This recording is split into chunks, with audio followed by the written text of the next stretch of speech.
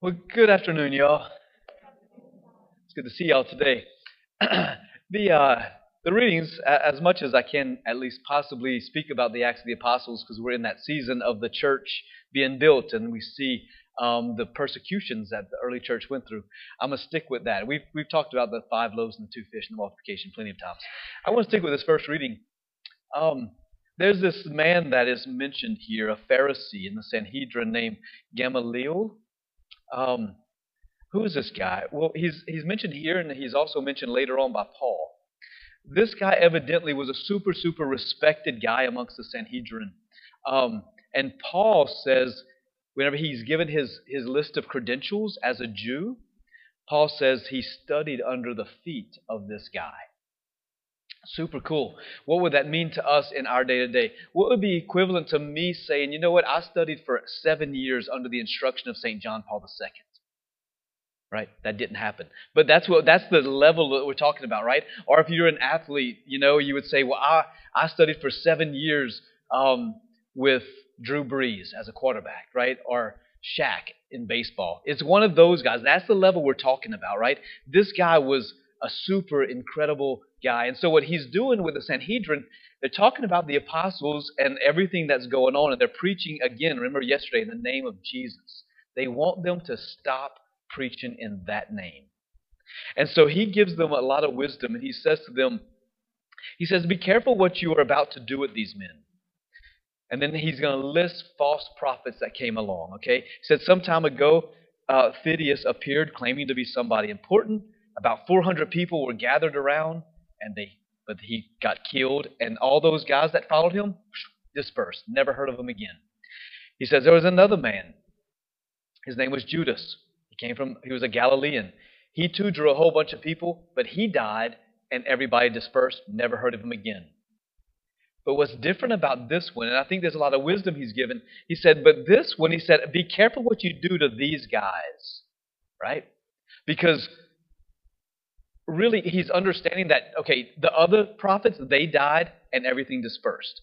This prophet, this Jesus, died, rose from the dead, and the groups, that was the most important thing. The people that were following Jesus didn't disperse. So he takes that as a sign, and he tells them, you be careful what you do to them.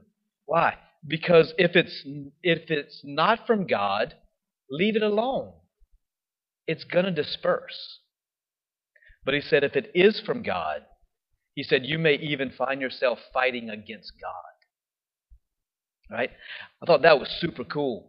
Right? A lot of wisdom there. And I was like, man, in our lives, don't we do that sometimes? I know for most of the struggle that I had with the priesthood, I found myself fighting against God. This was God's will. I found myself fighting against it. I think many times in our own lives, there are situations that at times may surface within our lives, and we don't like it.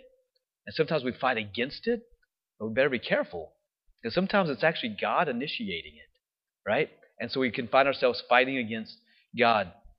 And so I think one of the things that we have to do, and he speaks of this, is basically we got to be patient, right?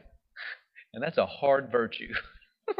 That's a very hard virtue, patience. But especially when it comes to God's will and things that we feel are injustices or things that need to be done or things that need to be changed, we got to sit and we got to be patient. Because if they're not from God, it's going to go away.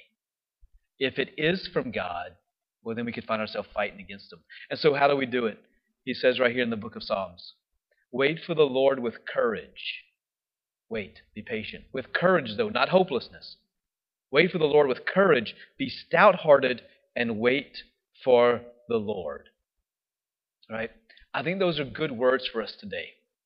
I know myself, I'm ready for all this COVID junk to end. I'm ready for the masks to go away. I'm ready for all this to go back to normal. And it seems as though sometimes we just get impatient, right?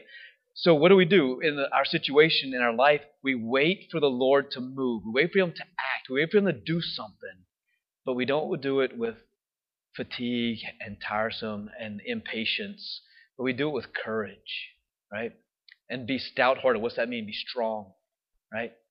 So this weekend we have a bunch of students that are going to be making Awakening.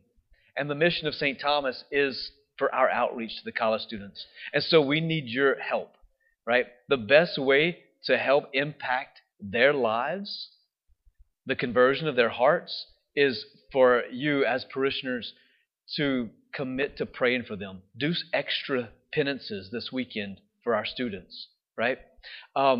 It could be anything. It could be whatever you're doing in your natural day, offer it up to the Lord for them, right? That God can take that natural sacrifice and do something good with it for their conversion. You might want to take on some extra prayers, right? An extra rosary as a family, or maybe come to the Adoration Chapel, right? You might have your regular holy hour, but make something extra, right? We have plenty of hours on the weekends that are in desperate need of people to come and fill in, especially those early morning hours. That's a great sacrifice to wake up at 2 or 3 o'clock in the morning to come to the Adoration Chapel. Great sacrifice. Maybe you want to consider doing that for this weekend, right? I know we make sacrifices for all sorts of things that we love, right? And if we're going to go deer hunting, we're going to make the sacrifice to get up early in the morning before the sun comes up and get in our stand and do what we got to do, right? Let's do the same exact thing, right? Let's find some time this weekend to carve out extra prayer time. Come to the Adoration Chapel, make an extra sacrifice, because it will have an effect on the salvation of our young people. I promise you, right? So we're going to be leaning on your prayers. And I know that whenever phenomenal things are going on inside of this room right here in the hearts of our young people, it's because you guys are praying. And so I just want to encourage you to do that. Like, remain courageous, be patient, and let's pray this weekend for great conversions to come about with our young people. Amen.